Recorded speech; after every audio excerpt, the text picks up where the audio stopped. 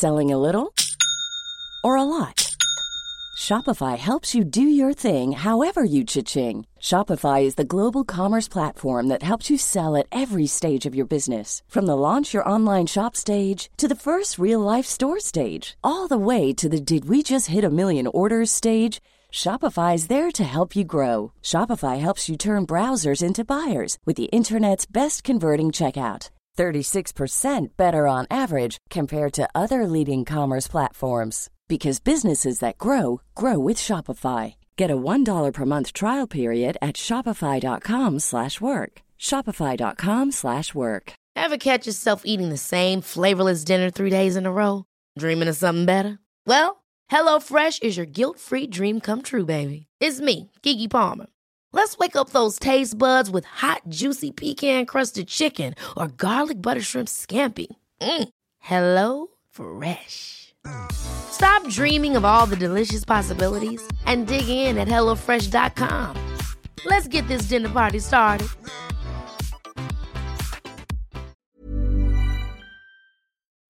Taking centre stage on tonight's My Sporting Life is a Liverpool legend who scored the winning goal in 2 different European Cup finals, Alan Kennedy. So, Alan, you were born in Sunderland, the northeast of England. What kind of childhood did you have? A great childhood. I loved every minute of it. Local schools. We moved, obviously born back in 1954. Tough times at that particular time.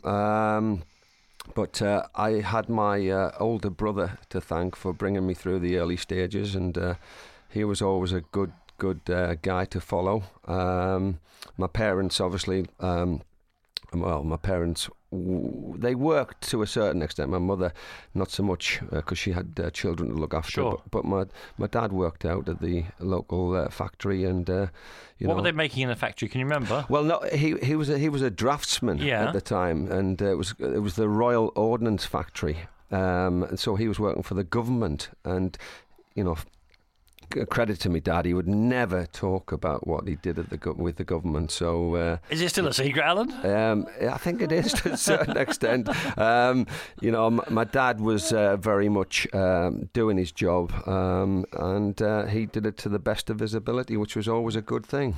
I mean, I don't know whether you should read too much into names, but you obviously, it sounds like it was very idyllic. You went to a primary school called Shiny Row. Yeah, Shiny Row was within 100 yards of where we lived at the time, and it was ideal. But I can only remember certain parts of it, and about the football side of it.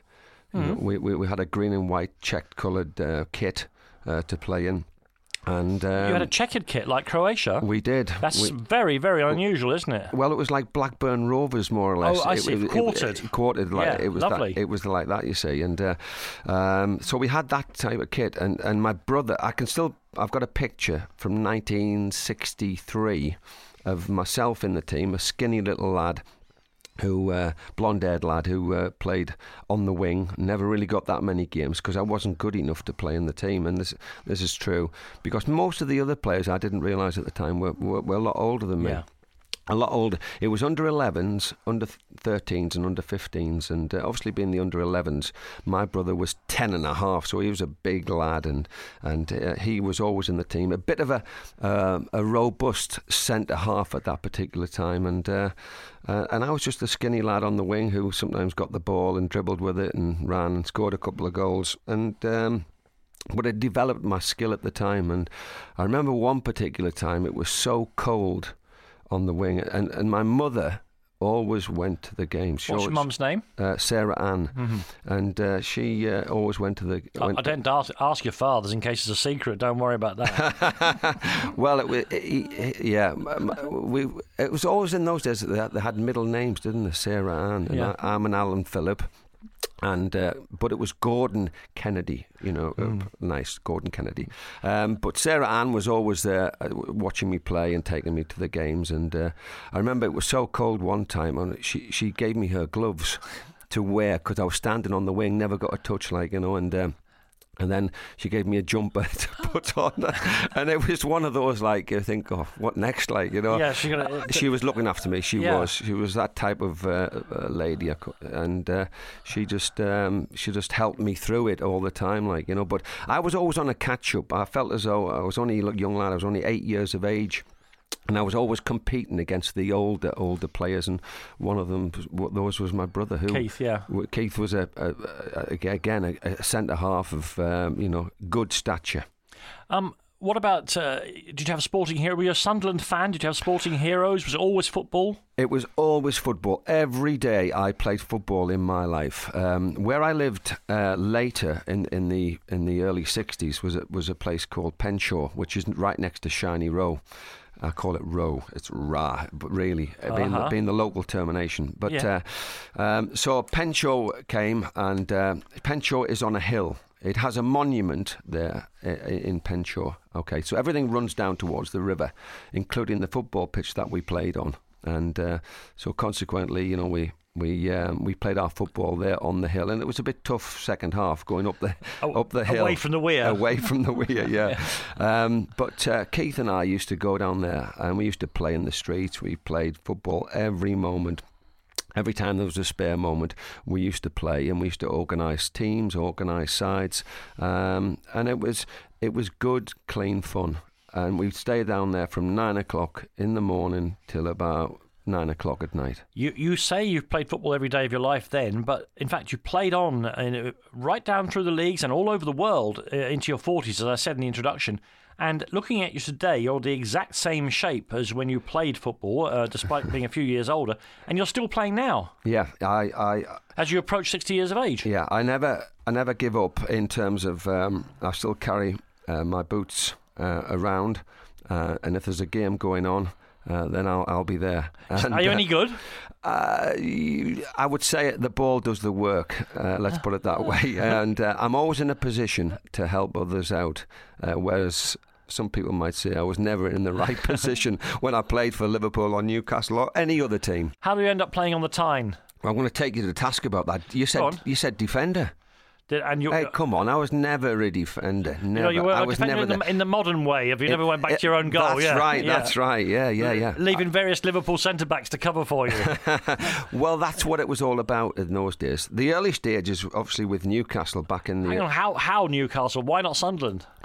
Well, Sunderland had other ideas at the time, and one of my heroes from the Sunderland days was a guy called. I'm going to try and think of his Hurley. That's right, Charlie Hurley. Great big Irishman. He was a big centre half, and I went to watch Sunderland one day, and I looked at him, and he's a big guy, isn't he? And he stopped everything that came that way. And there was Len Ashurst, Jim Montgomery, and people like that. They were wonderful, George Mulhall, and wonderful players. I really enjoyed watching Sunderland, but Newcastle. You talk about Newcastle. Keith, my brother, was scouted, by Newcastle United, and he went along and played for Newcastle United in the juniors, and eventually made it to the first team at Newcastle. And I sort of like followed him at the time, My father was very, very happy about that because he was more of a Newcastle fan, whereas my mother and her family were more of a Sunderland fan. So they had the best of both worlds. When one week we'd go and watch Newcastle, the other week we'd go and watch Sunderland. Yeah, but it's not fair on your mum that you both go and play for the Magpies. Well, yeah, it was a shame, really. You made up for it later on. Shall we say that by going and joining Sunderland? We'll talk about that later. As you say, one of the big issues, one of the big reasons why I guess you went to Newcastle rather than Sunderland is that your brother Keith was already a Newcastle United player. I'm delighted to say he joins us on the line now. Hello, Keith. Good evening, how are you? Very, very good indeed. Say hello to your bro. Hello, Alan, how are you? I'm very well, Keith. It's good to talk to you. Not up a tree or anything like that? No, not doing anything like that. No, nice and sensible today. Good lad. Sorry, what does that mean? Are you a part-time Tarzan? No, not in my spare time. No, that's just for weekends. That. Okay. No, he always rings me when I'm up a tree doing some gardening at home. Listen, Keith, tell us about your young brother Alan and what kind of kid he was and what kind of footballer he was when he was young. Right. Going back to the very, very early days, Alan was playing for the under-11s in my school team when he was only 9, because he is 2 years younger than me, and he was also, a good player at that time, and he probably just hadn't physically developed. That was the only problem that he had, but he had a lot of flair and skill. And then we sort of went our separate ways from 11 onwards, and I didn't really sort of see much of him really until he got to about 15, and then he started to play for a local side, and then I realised he had something there, and I'd just signed for Newcastle United at the time, and someone actually asked me, would it, is anybody that you thought was a decent player? And I said, well, my brother's coming on, and he's looking a pretty decent player. So they said, well, bring him down. I think they did Tuesday and Thursday evenings, and had a look at him, and they liked what they saw, and they signed him. So that's how it really started for Alan.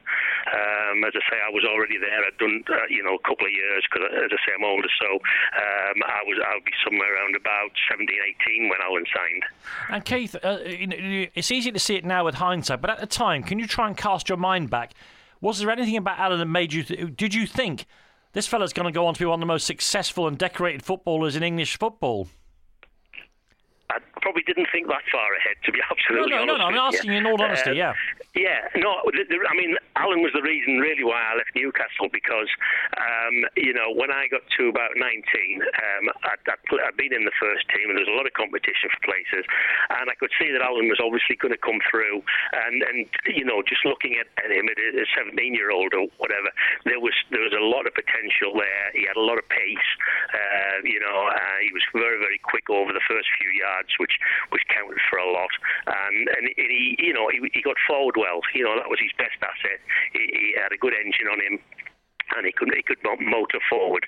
So I took all this into consideration and decided that probably that it was best for me to leave Newcastle and try and look elsewhere, because there was a lot of competition. It was a big club, and I just felt if I was going to stay in the game and progress, then I'd have to do it probably at a lower league and try and move up if I could. So that's really, he was the reason I left Newcastle, being honest with you. And have you held that against him ever since? I have, yeah, absolutely. Proper order. Keith, we had a good mentor in Frank Clark, didn't we? Frank was brilliant to us, wasn't he? Yes, I would put Frank as probably one of the most sort of gentlemen that I would know in football, and he was a superb player. He could play right or left back, and he was Mr. Consistent for me. Yeah. There was very, very few times that he actually put a foot wrong, or anyone sort of took him to the cleaners, and he was just a great guy, I thought, and this was what we were up against, wasn't it, Alan, really, when you think about it. And even a lad called Ron Guthrie, who went to Sunderland and actually played in the cup final, I think, against Leeds. He wasn't a bad player either, and all these things came to my mind when I realised then that I wasn't going to probably get through. Yeah. Well, listen, Keith, it's been absolutely fascinating hearing you talk about your early days with and without your brother, Alan Kennedy. Thank you very much for joining us. It's a pleasure. Thank you very much. Lovely to hear from you. Cheers, Kate. The club you joined, Newcastle United, of course, pretty powerful club. They just bought Mark McDonald in from Luton, and we heard there some of the long-serving players: Tommy Cassidy, Ian McFall, Terry Hibbert, etc. You made your debut, turned pro in 72, made your debut in 73, established yourself in 74, a year in which Newcastle, famously, because of course there's a lot of near misses in Newcastle's history, isn't there, since they last won a trophy. You mentioned Bobby Moncur. Yeah. 1969, was it, the last time they won a major trophy? Cup. I was there. Cup. Oh, you're there? I can't remember. Wish Pestosa. The Hungarian team, That's right. Yeah. Home and away, and Bob Moncur scored, I think, 2 goals in both games. It was a fantastic, way to finish off, and that was Newcastle's first trophy since the 50s. And the last one as well, as it happens. You nearly got one in 1974. No, he didn't turn up that day. The FA Cup final. Yeah. We'll talk about the final in just a second, Alan, but famous Cup final, of course, 1974. I remember it very, very vividly. Quite an extraordinary run to the final in that, going along is okay. Hendon, then after a replay. That was a replay, after a replay. Yeah. Then you beat West Bromwich. And then the quarter-final, we have to remember what English football was like in the 70s and 80s. Yeah. There was a riot in the quarter-final against Nottingham Forest, wasn't there? Yes, there was a riot, and I played and I came on as a substitute, and we were 3-1 down, and a guy called Duncan McKenzie took Newcastle to pieces at the time. And all the fans from the Leazes end, they ran on the pitch. They wanted the game over. They've had enough. They've seen enough. They run on the pitch, and the players run off the pitch, and we get back in the dressing room. And I remember a player called John Tudor. Played centre forward for Newcastle, and he came up and he said to everybody, it was great about this, he said, we can win this game, and we're getting hammered. Well, John Tudor turned out to be no bad judge. You actually did win the game. We actually did. I mean, we won the game 4-3, and they then said, oh, well, it influenced the result that the fans came onto the pitch. We'll have to have a replay. And then we had to go down to Everton for the replay. And, we went down there, and there was another replay, would you believe? That was a draw, 0-0. It was 0-0. And, so we didn't know what was going to happen, but we had to play the game before the next league game, and that was it. So we had to play like the 3 games within 1 week of the other, and we won the game. Malcolm Mack got a goal. Yeah, Malcolm Mack got a great goal, and we cemented our chance to play in the FA Cup final, which took you through via Burnley to a final against Liverpool. And famously, Malcolm McDonald went on record to say what he was going to do to Liverpool that day. Yeah. And even then, Liverpool were a very professional outfit. I'm sure that was one of the reasons why Newcastle was so badly mauled in the final. Well, I'm going to tell you, Danny, what happened was, right, as Liverpool were professional, Newcastle were slightly unprofessional. Oh. In a way, because we treated it more as an away day in London. And what happened was we actually went down on the Monday to a place called Selsdon Park Hotel. So we were there having a good time. We have our little sing-songs. We have our little, Frank Clark could play the guitar. We had a couple of beers and enjoyed ourselves. Oh, this is good, this, isn't it? We're enjoying ourselves. Somebody else is paying the bill. We're fine about this, Oh, well, we've got a game on the Saturday. We're playing Liverpool. And we never really thought about that until we got to Wembley. On the Friday, you're allowed to go and have a look at the pitch, and the pitch looked pretty decent. It was a big pitch, and you'd heard about Wembley, and you thought, well, Joe Harvey, our manager, hadn't really thought about who to play at this particular time. 1 or 2 injury problems, and but he could have switched things around, which he did do in the end, which I didn't think he would. But we took it a little bit for granted, and then on the Saturday morning, we're all talking on TV, and and I came across the worst, or one of the worst, because I actually said that they thought about Tommy Smith, and I actually said, he's past it. He's too old, too slow, and all that. And I suddenly realised what I was saying. And then Malcolm come on and said, well, listen, I'm the best centre forward in the business. I'm going to score at least a couple of goals against, Phil Thompson, Emlyn Hughes and Tommy Smith and the rest of them. And so, on that particular day when Joe Harvey gave the team out, we all thought, this is it. All we've got to do is turn up and we'll win the game. It was 3-0 to Liverpool. My recollection is it could have been any score. Yes. It could have been any score. Without a doubt. But let me ask you a very important question about this, Alan. You've won dozens of medals. You probably couldn't carry them in your hands. So does a cup final like this, does it still feel like a missed opportunity? Are you still disappointed? I haven't got an FA Cup winner's medal. I always wanted one of those. The one to highlight in your early days of your career as a young footballer is to play in a cup final. And I had the opportunity to play in the FA Cup final against the top team at the time. Well, I'm not saying they're the top team, because Leeds United were probably the top team at the time. But Liverpool were there to be beaten, we all thought. And at half-time, this is so funny, we're at half-time, we've gone into the dressing room, and Joe Harvey, our manager, said, brilliant, lads, you're doing well. We got absolutely hammered. But he didn't want to say that. He was quite philosophical about it. He says, we'll be better second half. And then 4 or 5 minutes into the second half, they had an offside goal. Alec Lindsay actually scored a goal which was given offside. Wrongly given offside. Wrongly. No. I made Kevin Keegan was offside. Okay, I'm going to dispute that. Okay, all right then. Because Kevin Keegan made the run. He was level with me. Leveled me. Offside. Okay, that's it. In modern football, it would have been a goal. Yeah. And so anyway, it was a case of like bum. They ran out 3-0 winners, comfortable winners. Could have been 5 or 6 if it wasn't for the goalkeeper. We were all over the place, and Joe Harvey realised he'd made a slight blunder in terms of like moving Frank Clark to right back to cover Steve Highway, and he played me at left back. But it gave me the chance to play in the FA Cup final, what I've always wanted to do, but to hold a winner's medal would have been wonderful. Alan, after that horrific defeat in the FA Cup final, Newcastle did win another trophy. I mean, it's not a major trophy. Don't go there.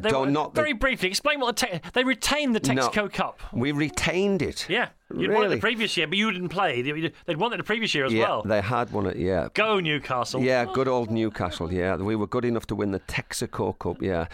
We actually ended, another one was the Anglo-Scottish, and there was the Anglo-Italian as well back in those.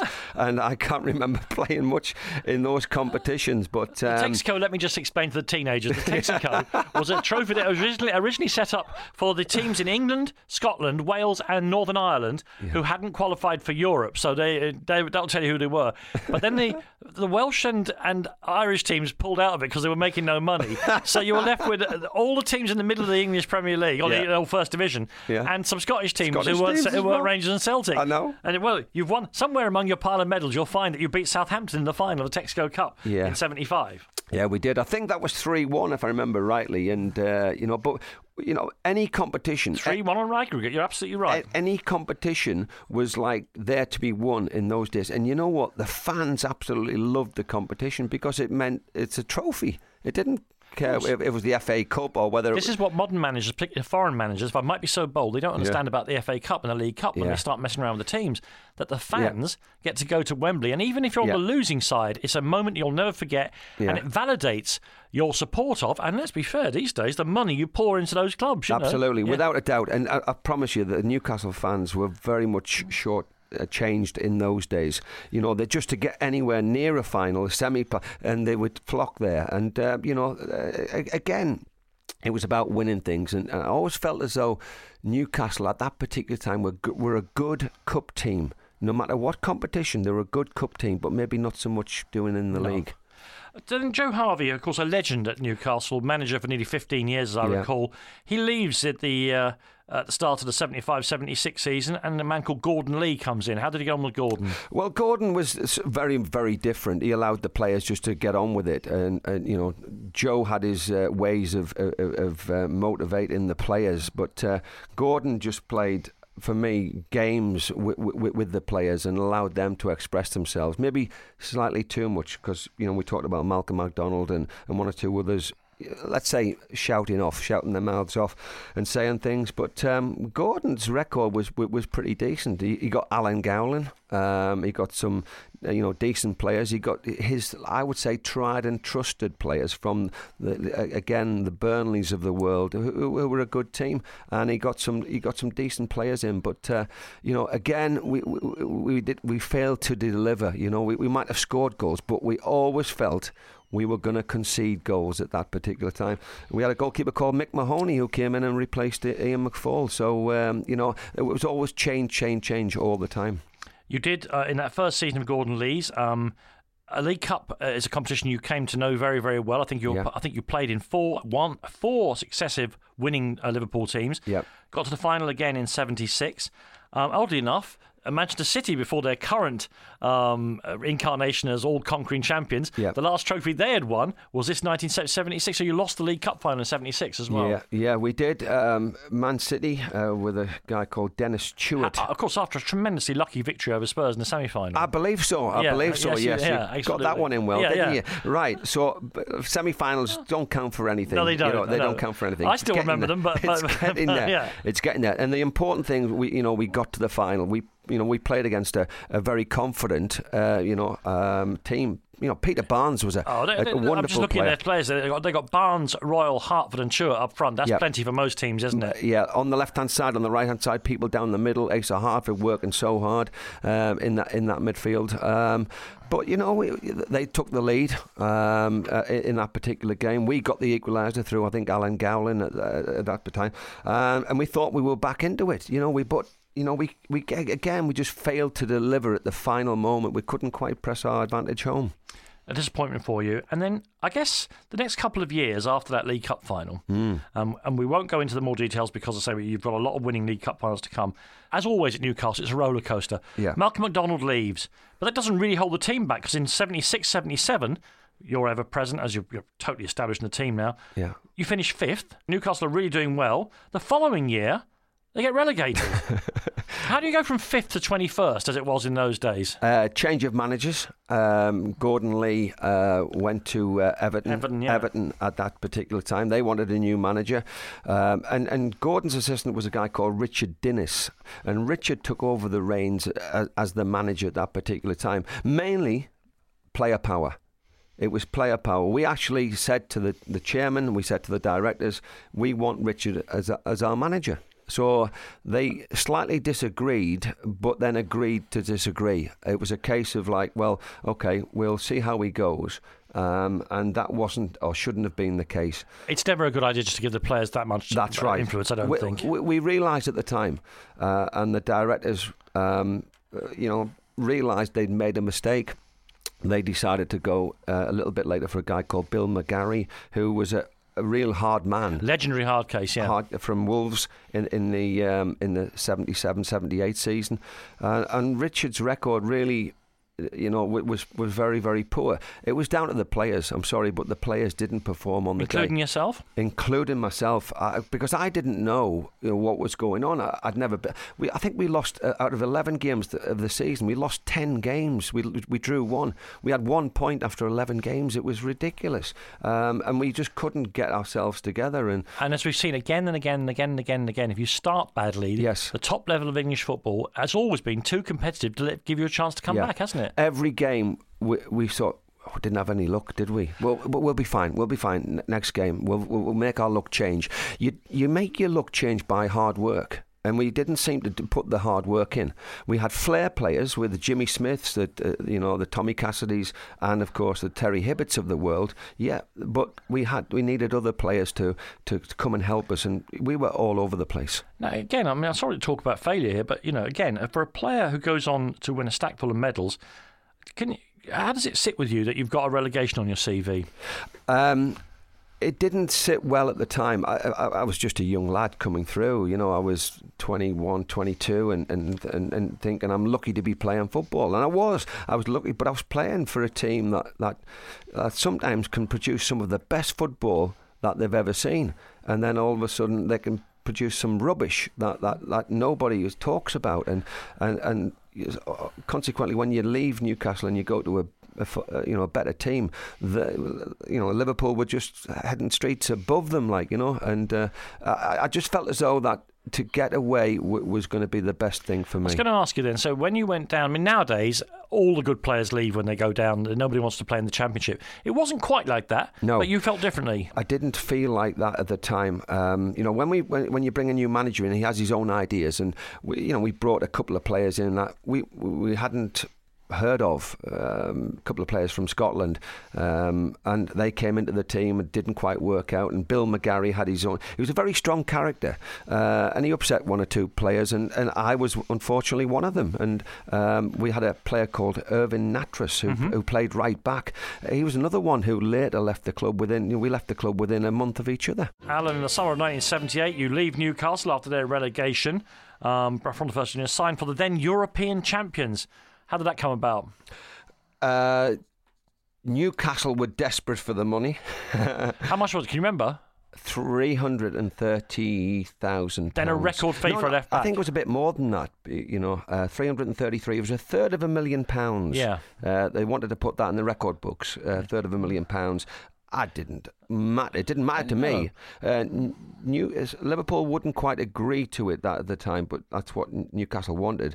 I think Liverpool agreed with Newcastle 300, and then all of a sudden it's 333, third of a million. Newcastle wants to announce a record transfer fee. That's right. Of course. Yeah. And so eventually I went back home. The thing about it, Danny, it was a very emotional time for me. I was back pre-season training with Newcastle, and I'd just lost. In the April, I'd lost my mother to a heart attack at that particular time. Very sad time, that sort of like that period. And actually going back and seeing my dad, he wasn't very good about things. And my sister Keith had left the club at the time and gone to Bury, so it was a bit of a sad time. And I needed some reassurance. What I was doing was the right thing. To go to Liverpool. So I went back to see my dad, and he said, "Come on, son, let's have a pint." Mm-hmm. Typical, isn't it? Right, we go to the local club and we go up there. And I said, "Dad, it's one of these situations where I've got to make a decision." And he said, "Lad, whatever decision you make, it'll be the wrong one." And it was like, oh, right. Well, thanks, Dad. Yeah, I really wanted. You could probably done without that, Alan. I know, but. What he meant was, if you stay with us, and you'll regret not going to the European Champions. But if you go down to Liverpool, it is a long way in those days. Mm-hmm. They hadn't finished motorways off them in 1978. So the case of it was like, you go down there. And hopefully you'll establish yourself in the team, and that's exactly what I did. Well, I just remind people that the Liverpool squad that you joined, I mean, talk about legends. Just some of the names I can pick out here: Ray Clemence, Emlyn Hughes, Alan Hansen, Phil Thompson, Phil Neal, Jimmy Case, Steve Highway, Ray Kennedy, Terry McDermott, Graham Souness, David Johnson, Kenny Dalglish, David Fairclough. I mean, just an extraordinary squad of players. And you've probably counted about 15 players there. And that was, I don't think I included Sammy Lee, because Sammy was around at that particular time. Yeah. But I tell you what, I left out Joey Jones as well, and Howard Gale. Yeah, Joey actually left the club because he was the Liverpool left back, and I came to replace him. I also came to replace Emlyn Hughes as well, and it was very difficult because they were household names. They were cult figures at the football club, and to replace them was going to be difficult. But I knew I had a job on my hands. But I knew Terry McDermott very well from the England days. I knew Phil Thompson. I knew David Johnson. I knew one or two others as well from the England under 23s. So I was comfortable with meeting those type of players. But again, you mentioned the players there. They were fantastic players. 78-79, and we'll talk about it more with one of your teammates in a second. It's an interesting season, I think, for Liverpool. You win the title, you get your first title medal. One of those amazing stats, 16 goals conceded in the whole thing. A goal difference of plus 69, unimaginable goal difference. No. But the season starts with a very difficult thing for Liverpool. Champions of Europe, yes. You get drawn against the champions of England, Nottingham Forest. Yeah. Now, I was a young person there, very impressionable, younger certainly. Yeah. I remember the two games as being absolutely fantastic games of football. They were. Bob Paisley actually said that's the worst draw we could have had in the European Cup competition, because again, they were novices at it, but they were they had fine players, and Clough was a genius. They were absolutely tremendous, and I think Liverpool, before I came, had played them in the League Cup final.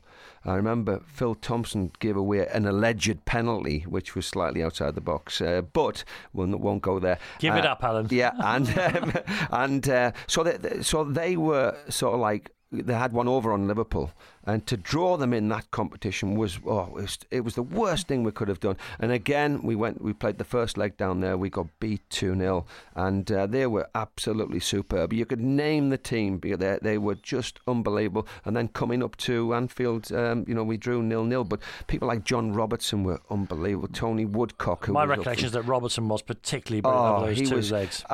We talk about, lucky he wasn't on your side of the pitch, eh? Well, I think he tried to come over, but I said, said, no, don't come over here, please. Like, I had enough problems with Archie Gemmill and people, and Martin O'Neill as well. Yeah, young Martin O'Neill, would be there as well. A long time since you said young Martin O'Neill, isn't it? Well, he was a young Martin O'Neill. Yeah, he those was. days. But they were a great team, well respected, but the wrong team to play in the first round of the European Cup. As I say, you went on to have an absolute triumph that year, Liverpool, in the league title race.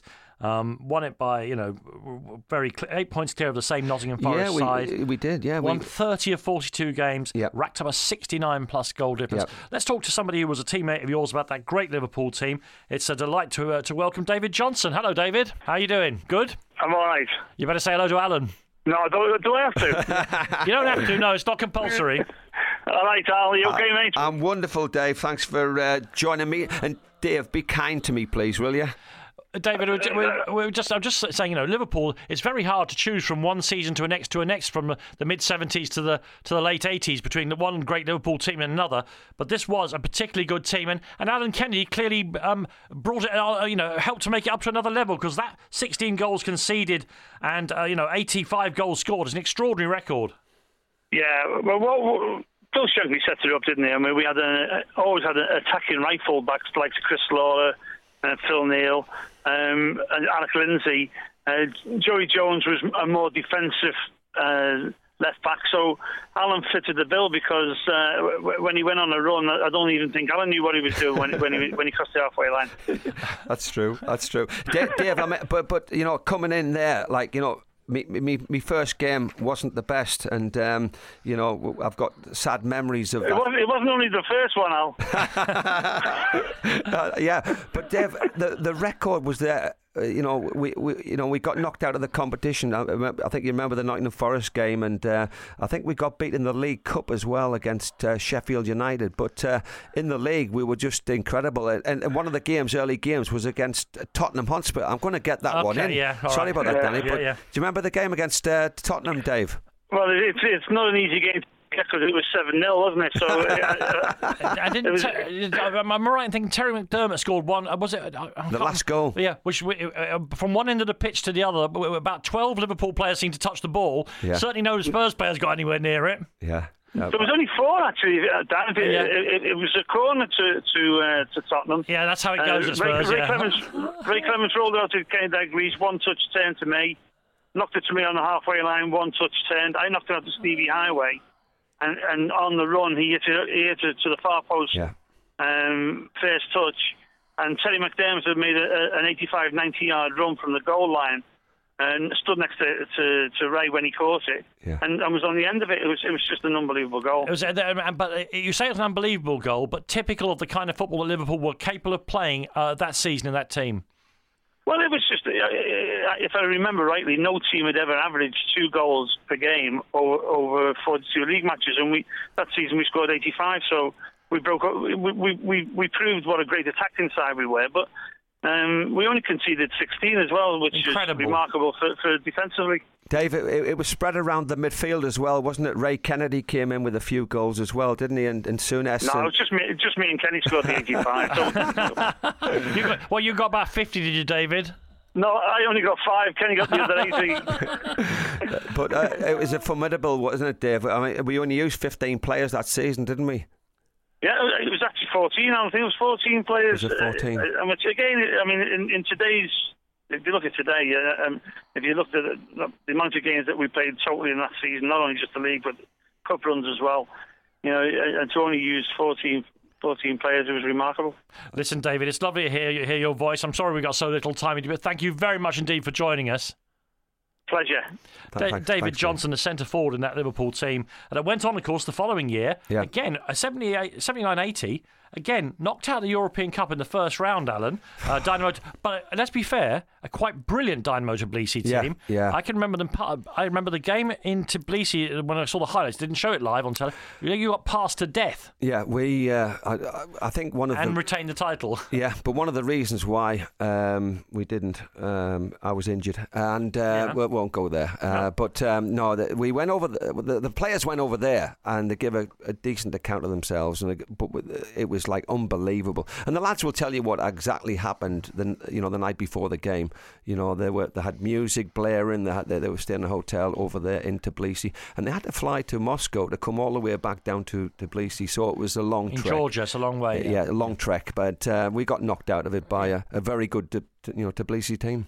Well, let me ask you then. We come to the end of the 70s. They retained the title in 1979-80. Just try and put it into... I mean, we come on to even better Liverpool teams, if you like, because the European... But how good was that Liverpool team, despite the fact going out the first round of the European Cup 2 years running? How good was that team? It was a great team, and I have to say that, if we have a setback, we double our efforts or redouble our efforts. So if we got knocked out the competition, we would be totally devastated, okay? And so would the management, and they'll be questioning what they did wrong and things like that. But, it was down to the players on the pitch. And we said, we can't let the manager down. We can't let everybody else who works even including the tea ladies and people like, because we were all like a family club. The good thing about... the chairman, Mr. John Smith, he used to say we are all a family at that time at the football club, and exactly what we were. So we all hurt rather than just one or two of us, But disappointment, yes, but then you redouble your efforts, you get back in there, and you make it work. Selling a little or a lot? Shopify helps you do your thing however you cha-ching. Shopify is the global commerce platform that helps you sell at every stage of your business. From the launch your online shop stage to the first real-life store stage, all the way to the did we just hit a million orders stage. Shopify is there to help you grow. Shopify helps you turn browsers into buyers with the internet's best converting checkout. 36% better on average compared to other leading commerce platforms. Because businesses that grow with Shopify. Get a $1 per month trial period at shopify.com/work. Shopify.com/work. When you're ready to pop the question, the last thing you want to do is second-guess the ring. At BlueNile.com, you can design a one-of-a-kind ring with the ease and convenience of shopping online. Choose your diamond and setting. When you find the one, you'll get it delivered right to your door. Go to BlueNile.com and use promo code LISTEN to get $50 off your purchase of $500 or more. That's code LISTEN at BlueNile.com for $50 off your purchase. BlueNile.com, code LISTEN. There's never been a faster or easier way to start your weight loss journey than with PlushCare. PlushCare accepts most insurance plans and gives you online access to board-certified physicians who can prescribe FDA-approved weight loss medications like Wegovy and Zepbound for those who qualify. Take charge of your health and speak with a board-certified physician about a weight loss plan that's right for you. Get started today at plushcare.com/weight-loss. That's plushcare.com/weight-loss. plushcare.com/weight-loss. Worthwhile. Alan, after 2 seasons with Liverpool, 2 league championships, of course, would it be fair to say that the club's performances in the European Cup had not lived up to expectations? Could it be that 80-81 was all about winning the European Cup? Yeah, we hadn't lived up to expectations because another English team had taken over, Nottingham Forest. Yeah. They were terrific in 79 and 80, and they were difficult to beat. They won the European Cup again in those years. And coming into the 80-81 season, I hadn't still established myself in the first team. Really? Although in the first year I had... Okay, I played 37, I think, league appearances. But the point was, you were always under pressure, and Bob was keep bringing players in, like called Avi Cohen. Mm-hmm. Unfortunately, no longer with us, and unfortunately died a few years ago. He came in. There was a lad called Colin Irwin, and Colin had a few starts for Liverpool at left back. So it was a little bit difficult to establish myself. I got 1 or 2 injury problems. Had a hamstring problem, and of course, I lacked a little bit probably of experience more than anything. But coming to that 80-81 season, I felt as though that I needed to play in a couple of key games, and one of those was the League Cup final of 1981. I should make the point that although Liverpool did by their own standards, struggle in the league. Finished fifth. I mean, which for Liverpool was unthinkable in those days. Unbelievable. They did win the League Cup, and we'll talk about the League Cup final now. Then we'll move on to the 1981 Champions League final. So in the League Cup final at Wembley, which ended as a 1-1 draw, you scored a goal. Famously, Sammy Lee was lying in front of the goalkeeper in an offside position. Not in front of the goalkeeper. Now, he was about 8 yards out. Okay. He moved his head as the ball passed over his body. Now, this is the trickiest goal of all time because I don't know whether it was offside under the old rules with interfering, not interfering, all the rest of it, and I don't know whether it would be disallowed today either. I don't know neither, but Clive Thomas was the best referee in the world at that particular time. Certainly in Clive's mind he was, and Clive had said to everybody, I've had enough of this, I'm going to give it a goal and we'll all go home nice and happy. Unfortunately, he then gave a penalty to West Ham and Ray Stewart equalised just in case he got it wrong. That's right, yeah. They did. What happened was it was Alvin Martin won the header. Terry McDermott handled on the line. Would have been sent off in today's game. Yeah. Didn't even get a yellow card. Got a little taken off, and they got the penalty. And Ray Stewart scored the penalty and went to the replay. But you know that game was a great game. West Ham were a fantastic team at that particular time, and had some great players. And we struggled to break them down. It was an amazing. I mean, you say Liverpool. We said they finished fifth in the league. They finished behind Aston Villa and Ipswich and Arsenal and West Brom. But Spurs had a brilliant team at that time as well. Our dealers and Hoddle and all that. There were an awful lot of really good teams. It was a golden age that early 80s, wasn't it? I think it was a golden age, and to win any competition, you've got to be the best in that competition. Liverpool loved playing in the League Cup. It was called the Milk Cup in that era, mainly because we drank milk. Oh yeah, and but the point was, if you're going to enter a competition, we always said this: you're going to win it, and that's exactly what we intended to do. So every year we went into the competition to win it. The next thing that you've achieved in your career then is that in that 81 season is that Liverpool make their way to the European Cup final, as it was then called. I can help you with the early rounds. I'll have to help myself with his first name. Ouluan Pallosuera of Finland. Then you beat Aberdeen. Presumably, was that Ferguson's Aberdeen? Yeah, it was 5-0. Yeah, on aggregate. On aggregate, yeah. And then you murdered CSKA Sofia 6-1 aggregate. Right. Semi-final against Bayern Munich. What do you remember about that? It was a tough game. Paul Breitner, I'm sure everybody remembers him. What a player he was in any position, left back, whether it's midfield. He was a tough player. I think we put Sammy Lee to actually try and negate him at that particular time, and we drew the first leg 0-0. And at Anfield. Yeah, at Anfield. Yeah. And the thing about it was, I remember, I came off with it. I didn't come off. Sorry, I beg your pardon. I finished the game with a broken hand, and I went to see the doctor, and he said, "Well, we'll go and have an X-ray." So the hand was broken. He said, "It's a 10-week job. Even if you get to the final, you're not going to play," and that was it. So I'd broken the wrist, and so anyway, I thought to myself, okay, I'm not going to be playing in the rest of the competition. We went back over the second leg, and it was brilliant performance by Liverpool. They were patched up, but Dalglish got injured. A lad called Howard Gale came on, and Howard was absolutely brilliant. Famously had a great game, didn't he? Absolutely fantastic. Ran them ragged, gave us a chance to score the goal through Ray Kennedy. 1-0 up with a minute to go. They scored through Rummenigge, and it's one apiece. Liverpool go through on the away goals. Fantastic result. So the final is against Real Madrid. You obviously played. Your hand must have healed. Well, what happened was, we had confusion before the game. We arrived at the at the Parc des Princes Paris, in Paris, and 3 hours before the game, and Bob said, "Go and have a look at the pitch," to everybody. Okay, now at that stage, I'm not sure whether he knew whether to play myself or Kenny Dalglish. I was physically fit, but Dalglish wasn't. He'd been injured in the semi-final, so he hadn't really trained that much. So coming back and just hearing my name being called out, it says, number 3, Alan Kennedy. It could have been somebody else. It could have been, but he he had faith in me. He said, "You'll be all right." So I wore a bit of a brace on my wrist to make sure I protected it. So going out there, the pitch itself was the worst pitch you've ever seen in your life. They played rugby on it. It was a rugby ground, wasn't it? Rugby that was the ground. problem, yeah. There was 52,000 people there.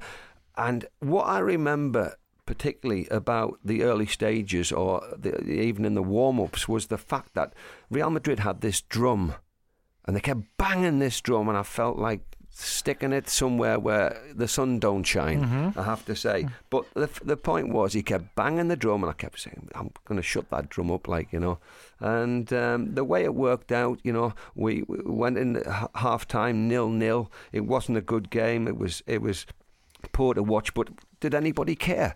The most important thing about any is the result. Okay, whether it's a bad game, good game, whatever, doesn't matter who scores the goal.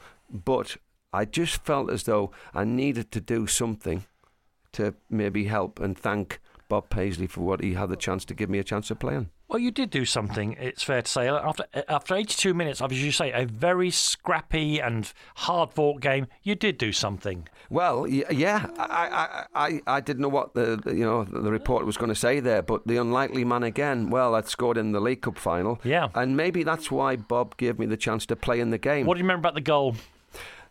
The throw-in was important. We were pressing at the time. There wasn't that many shots at goal. I think at the time I'd actually had a couple of shots on goal, but they were what's called wayward. We'll say that word, okay? And so when Ray Kennedy picked the ball up, at that particular time, I was slightly just off the halfway line, and I thought if I go forward a little bit, then I might have a chance of creating a little bit of space. Dalglish was there at the time.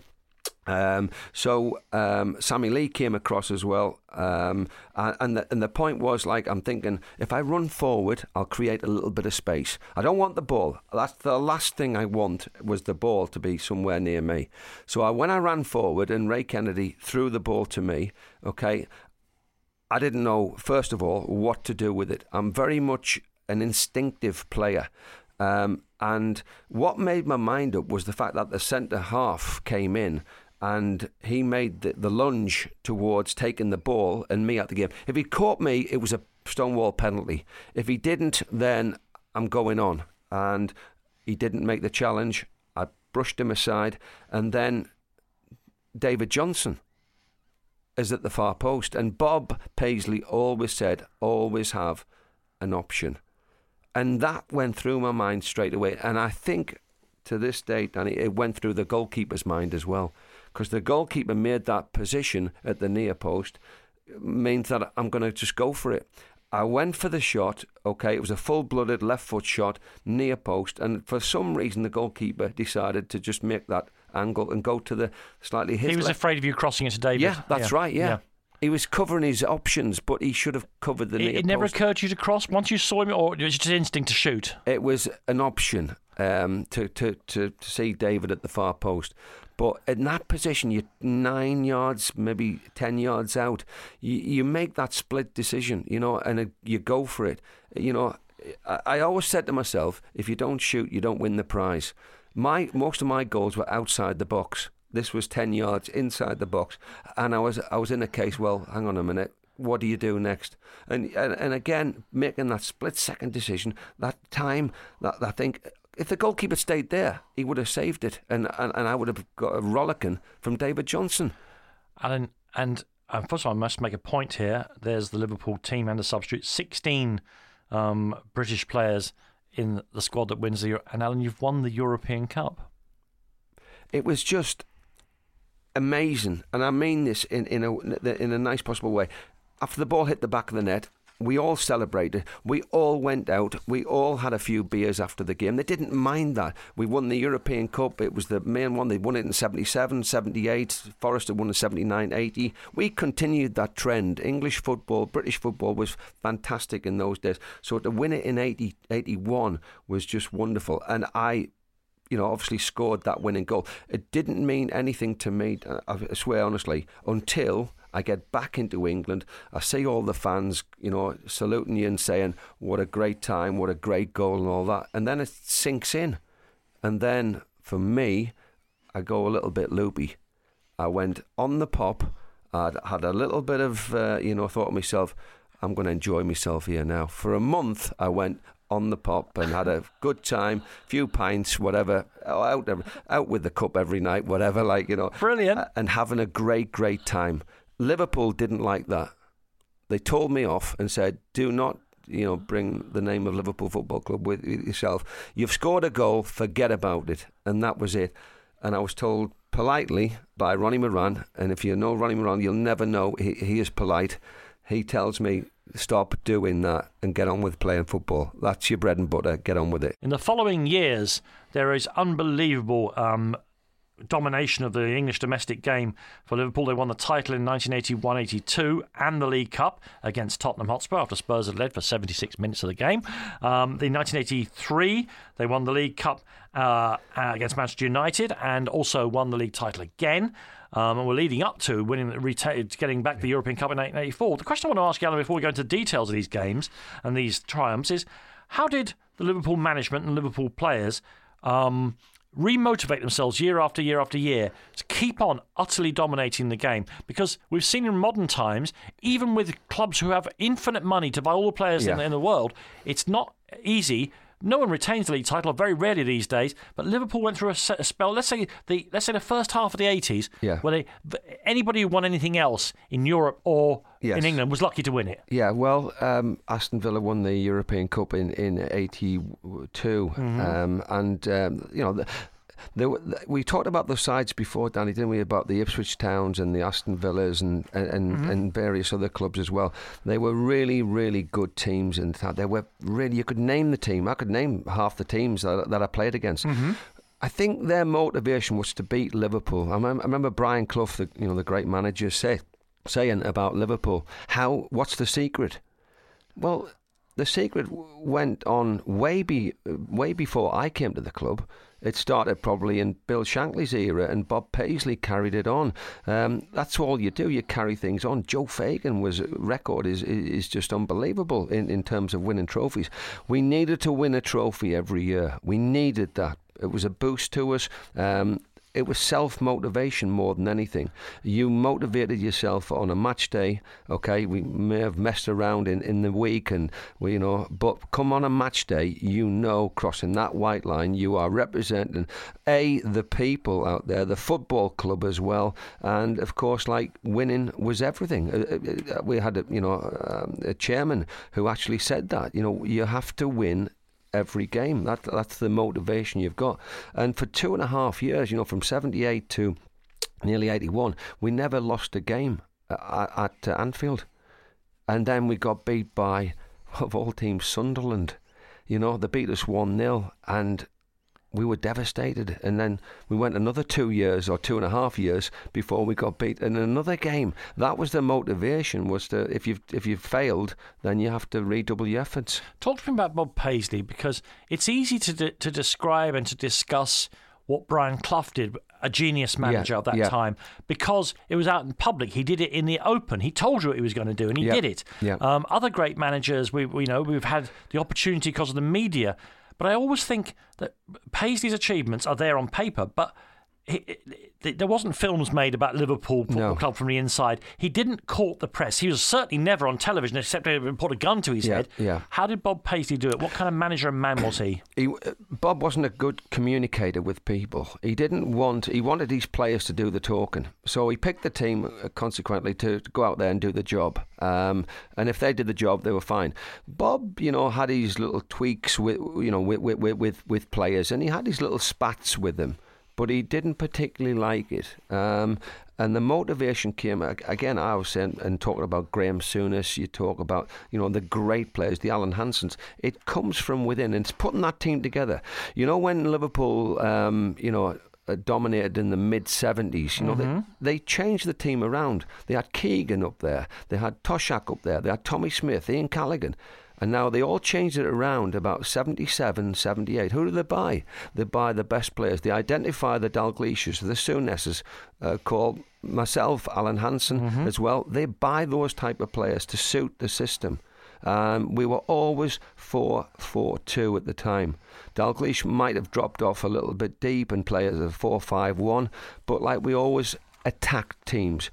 The most important thing was to attack and make sure you score the goals and make sure you defend as well. It becomes self-motivation. That's what it was all about. We on a Friday morning we used to have a five-a-side, notorious five-a-side on a Friday morning.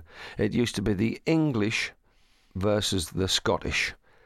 And I'll tell you something now, many a time there's been sendings off, okay, and there's been elbows, there's been whatever. We were so motivated about beating the Scottish beating the English, okay, the Scottish beating the English. Mm-hmm. But the point was, on a Saturday afternoon, 3:00, we were all together and we played a game that people say was some of the best football they'd ever seen. How do we put it together?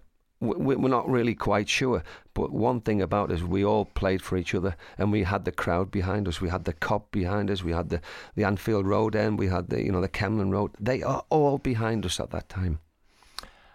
Among the many things the records that club set, you won the League Cup 4 years running.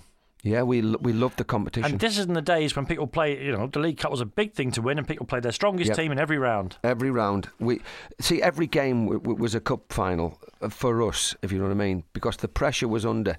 You've won the last game, so you've got to win this game, because people expect you to win the game. But when you're out there, it's sometimes a little bit difficult. Of course, the Tottenhams of the world and the Aston Villas and the Ipswich Towns and to a certain extent the Manchester Uniteds, they were all decent, good teams, good individual players, but put them all together. Bob Paisley had the knack of putting the right team together at the right time, and he wasn't afraid to change it, because after the 81 European Cup final, he had an aging team.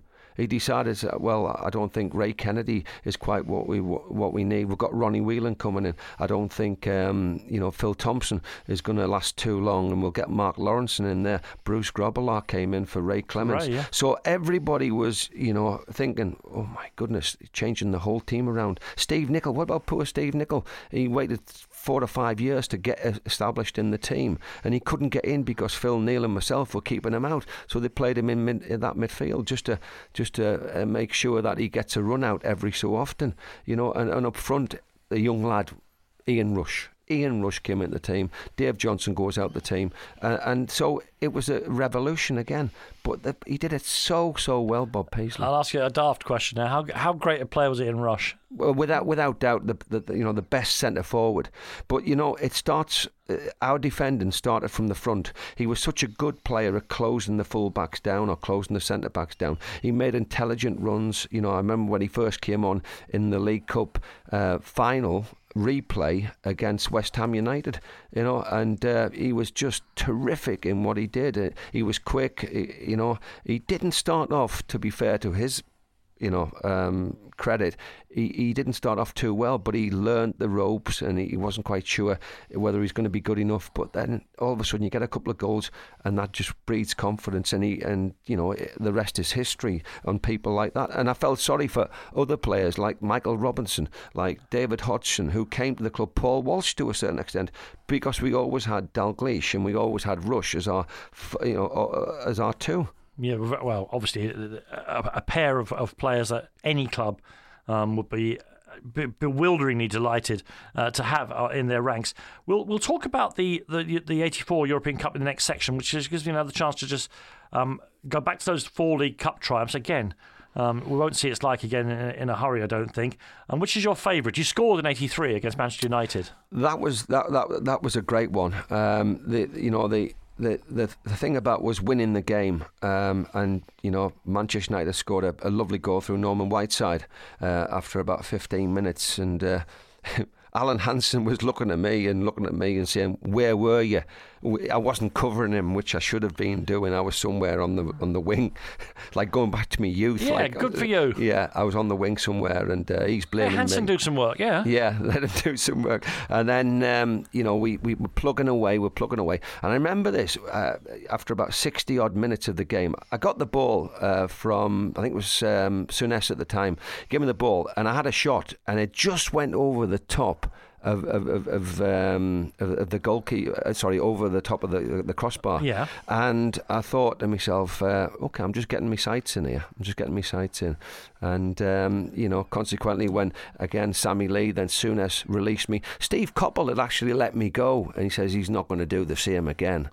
But, I let fly from 25 yards. And Gary Bailey, I spoke to him last year, and he says, I was a little bit unsighted. I says, you never saw it, did you? Yeah. He says, well, I got a hand to it, but I couldn't keep it out because it came off the surface so quick that he only got one hand to it and the ball hit the back of the net. And that was the equaliser, from the unlikely scorer who seems to score in every big final. Yeah. And Ronnie Whelan went on an extra time to get the victory for Liverpool. He was passing the ball to me, Ronnie, there. I swear, if you look back at the actual action, I've made the run forward and I've played the 1-2. The ball comes back to him and then he obviously curls it beyond Gary Bailey. And, we all said, did you mean that? And he says, of course I did, yeah. We're coming now to, I think, a game that gentlemen and ladies of a certain age regard with absolute awe. Perhaps not the Sporting Manchester United or Everton, but certainly Liverpool.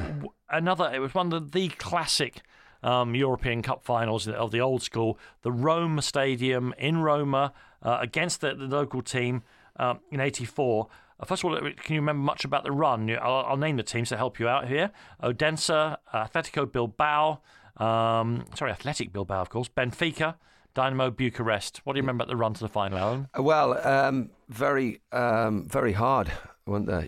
Certainly Benfica, but we ran out comfortable winners. But going over to Bilbao, they had the butcher of Bilbao, Goycochea, that's the one, and he was, but he met his match in Graham Souness, I have to say.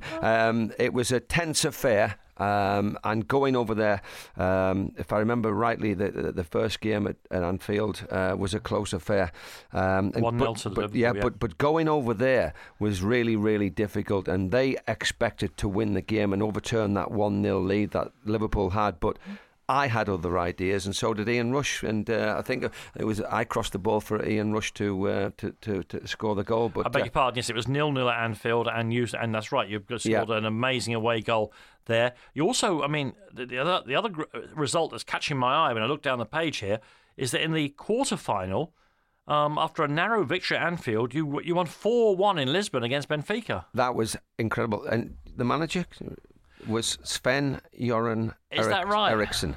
And he had his way of doing things. We went over there, and again, we adopted a policy of not to concede early, and we put them under pressure. Rushy was unbelievable. Craig Johnson played in the game. Dalglish more of a withdrawn role rather than like being as a forward, and consequently, we took them apart. And what I remember about Danny is the stadium. The stadium was massive. I've never seen so many people. Stadium light. Yes, yeah, beautiful thing, isn't it? There must have been 120,000 people in the stadium. They thought this was it. This is their moment of. But the bigger the occasion, the more Liverpool respond to it, and that's exactly what we did. We closed it out. We closed it down. We scored the goals, and we decided, like, okay, if we're going to get 2 or 3, we might as well get 4, and that's exactly what we did. Which takes us to the final in Rome. It's happened again since, but it's a terrible disadvantage, I think. You're playing Roma were playing in their home stadium. Absolutely. I mean, we got out there, and we first of all we didn't realise. But do you remember the other teams that were involved in semi-finals? Because it was Dundee United Is that right? And what happened was they had won 2-0 at home, but lost 3-0 away. And Roma get there. It's on their home ground. They've got 90,000 people in the stadium. Another wonderful stadium. It was, yeah, but very open at the time. Yeah. It's got a roof now, hasn't it? Yeah, it has got a roof, but very open at the time. And behind the bottom goal, were like 10,000, maybe 15,000 at the most, Liverpool fans. And I remember them all being down there, and we all went down and we said, "Hi, how are you doing? Is everything okay?" And we had a little word, and we were quietly confident of giving it a good display. That was the thing about it. Now, Joe Fagan, who'd taken over from Bob, was like the manager. And I remember before he named the team, which was a good team, good strong team, and a good bench as well. And we felt as though, like, we're ready for them. So as we're standing to go out onto the stadium, onto the pitch, we started to sing the Chris Rea song. I don't know what it is, but I love it. And it was Bruce Grobbelaar and David Hodgson and one or two others who decided, particularly Craig Johnson, said, we'll sing it. And we sang that as we were walking down the tunnel, okay, with Roma alongside us, and they're looking at us going, you cheeky so-and-sos. What do you mean you're singing? You're going out under our pitch, in front of our fans and all that. But it was our way of saying, hey, we're ready for you. Can you actually believe it's your own life? No, I never...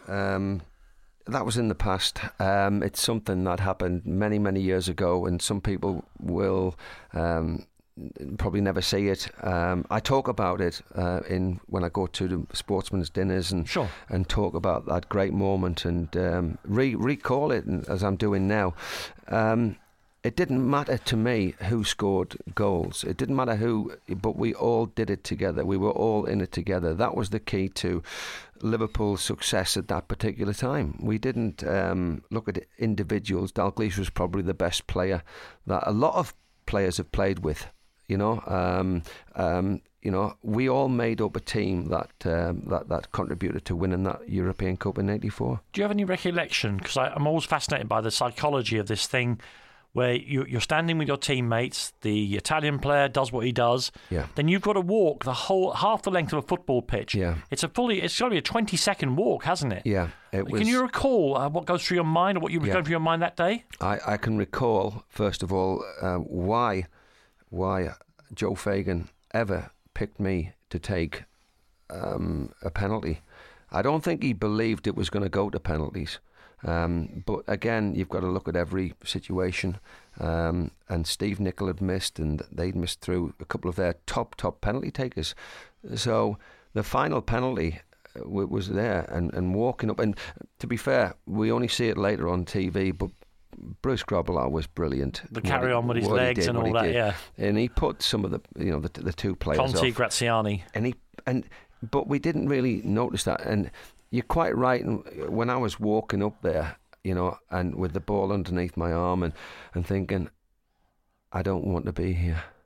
Honestly, my legs were like jelly. It made me feel as though physically I wanted to be sick. I just didn't want to be there.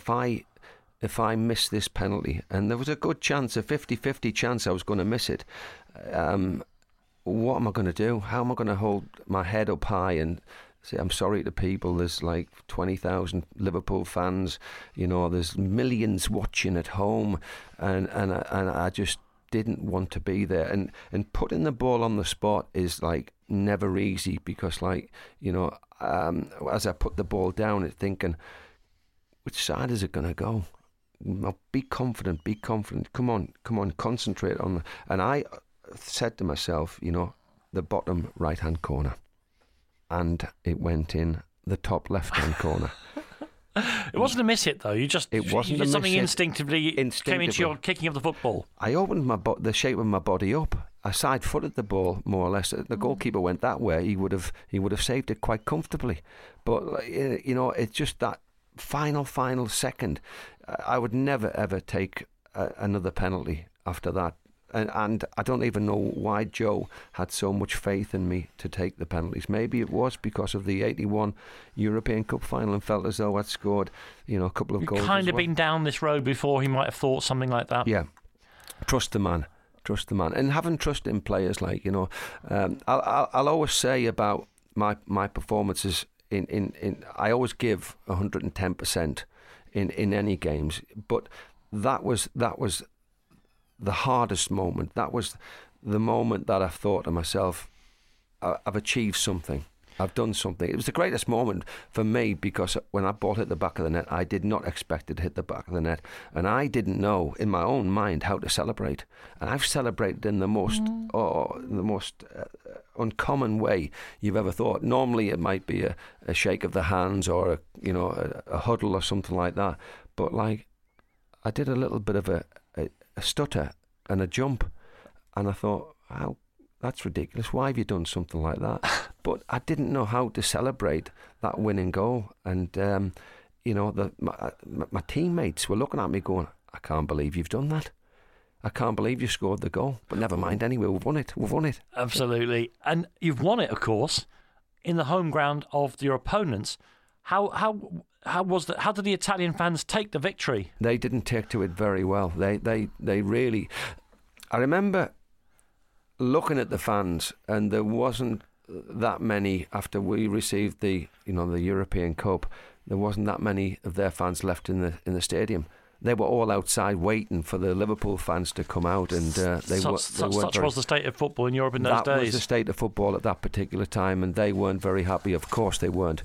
But we had a great night. I promise you, we had a great night. We all got together, and we invited a few of the fans to come along and join us who've been on the road and they've seen it, done it, and got the T-shirt as well. So it was a really, really good night, and hopefully. But again, I keep saying this: it doesn't matter who scores the goal. It's about the winning side of it.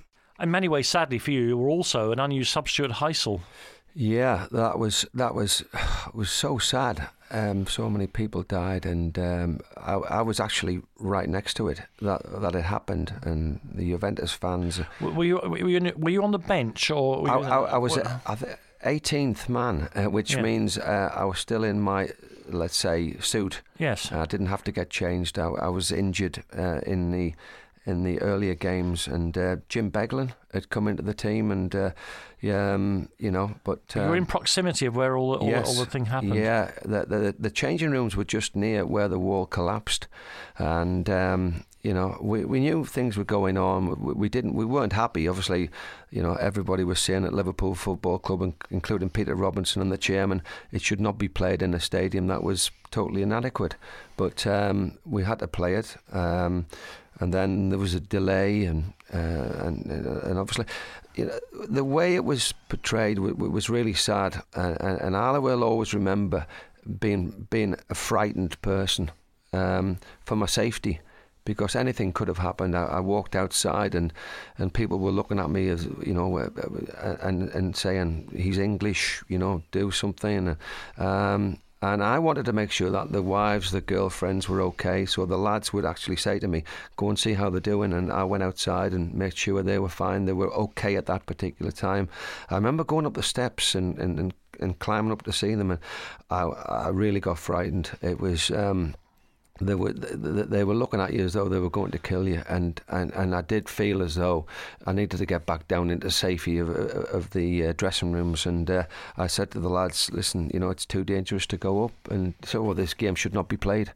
People are dying outside. I saw them being carried out, and so they had a police charge with the horses. Phil Neal had to go out and talk to calm everything down, and why would they want to play it? But the authorities said, "We've got to play it." Disappointing. And of course, they got themselves a penalty, which we think wasn't a penalty if we look back on video evidence. But it was a case of Liverpool were never going to win anything on that day. A few months later, you left and you went to Sunderland. But that's actually takes you off on a remarkable journey, because you're not one of these people who decided, I'll play for Liverpool, then I'll just stop playing. You went on to play, and I want to get all these clubs in because they won't forgive me if I didn't. No, please don't, please. You played for Sunderland, then you went to Belgium, Denmark, Sweden. You'd have to tell me what clubs you were with there. Yeah. And Hartlepool, and Wigan, and Wrexham. Have I got them all? Yeah. Yeah. Yeah. And you played until you were into your 40s. Yeah, I played. Why, Alan? I loved football. I didn't want anything else. I couldn't do anything else. I'd taken a couple of qualifications, badges to do my further coaching, but it wasn't.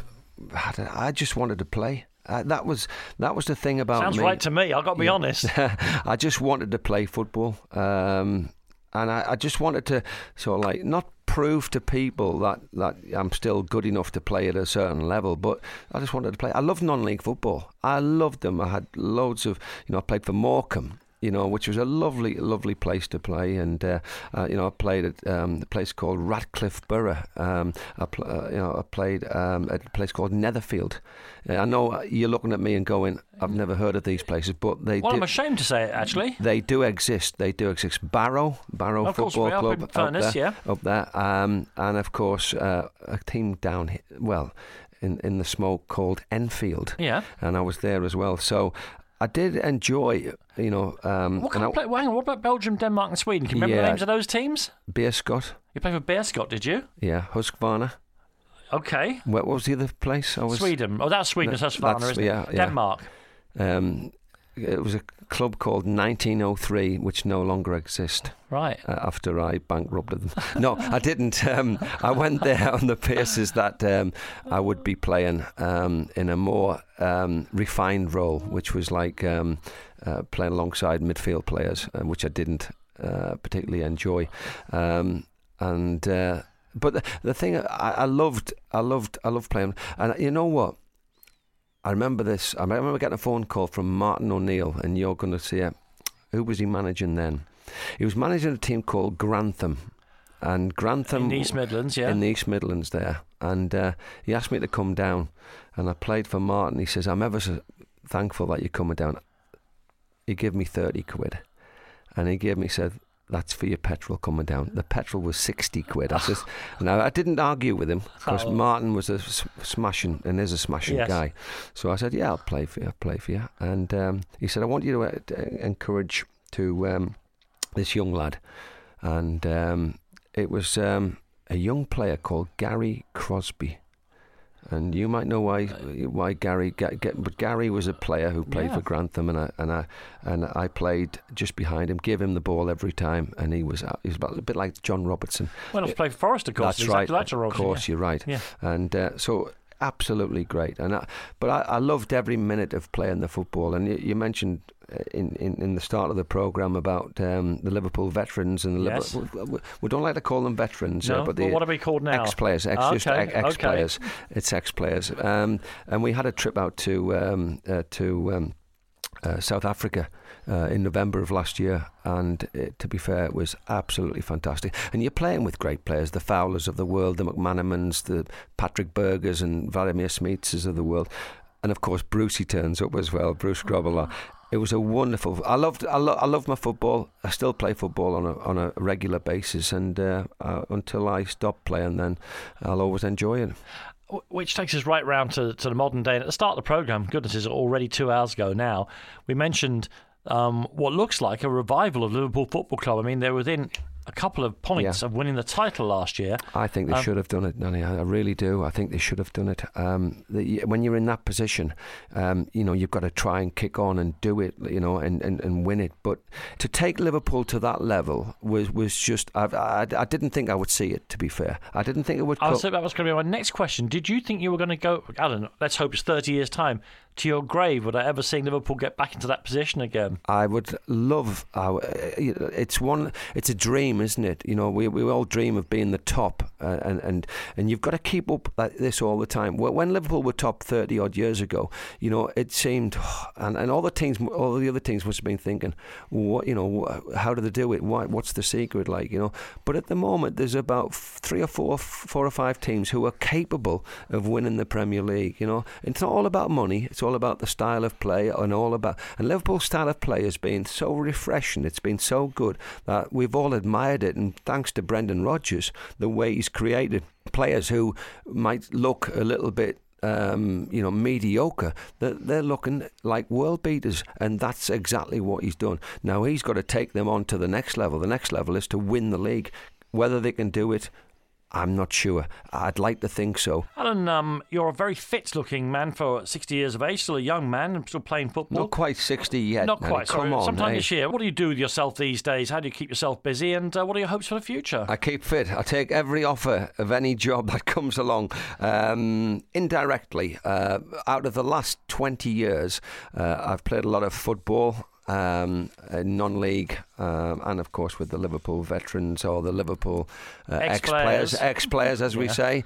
I also did a radio show in the northwest of England for 7 years up there with a couple of other colleagues of mine from other northwest clubs, which remain nameless, which was great. It was really good. We enjoyed ourselves tremendously. I did a coaching school for about 8 or 9 years, and I enjoyed that as well, giving something back to the community, and hopefully finding the right quality to come through for various football clubs as well.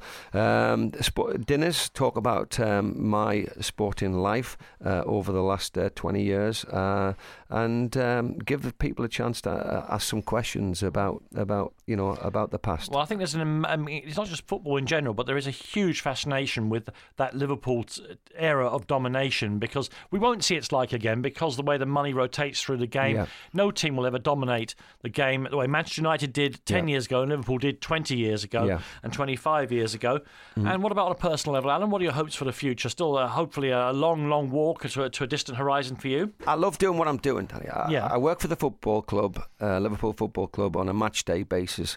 It's great. They treat us right. The ex-players, they're wonderful, which is nice.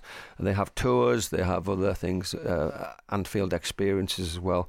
Great to get on them, and of course, you have to make a living out of this. And although my obviously great times were with Liverpool Football Club, and I'm very much grateful. I also work for Wembley on a match day basis as well, with Club Wembley, and that's a wonderful. They really do a great job there, and I hope those people who do come along enjoy themselves, and they talk about their team as well. They talk about my team. They talk about other teams as well, which is so good. So it's been my life, and I've loved every minute of it. You've been listening to an archive edition of Talk Sport's My Sporting Life with Danny Kelly. Thanks for listening, and make sure you subscribe on Apple Podcasts, Acast and Spotify for more top Talk Sport content.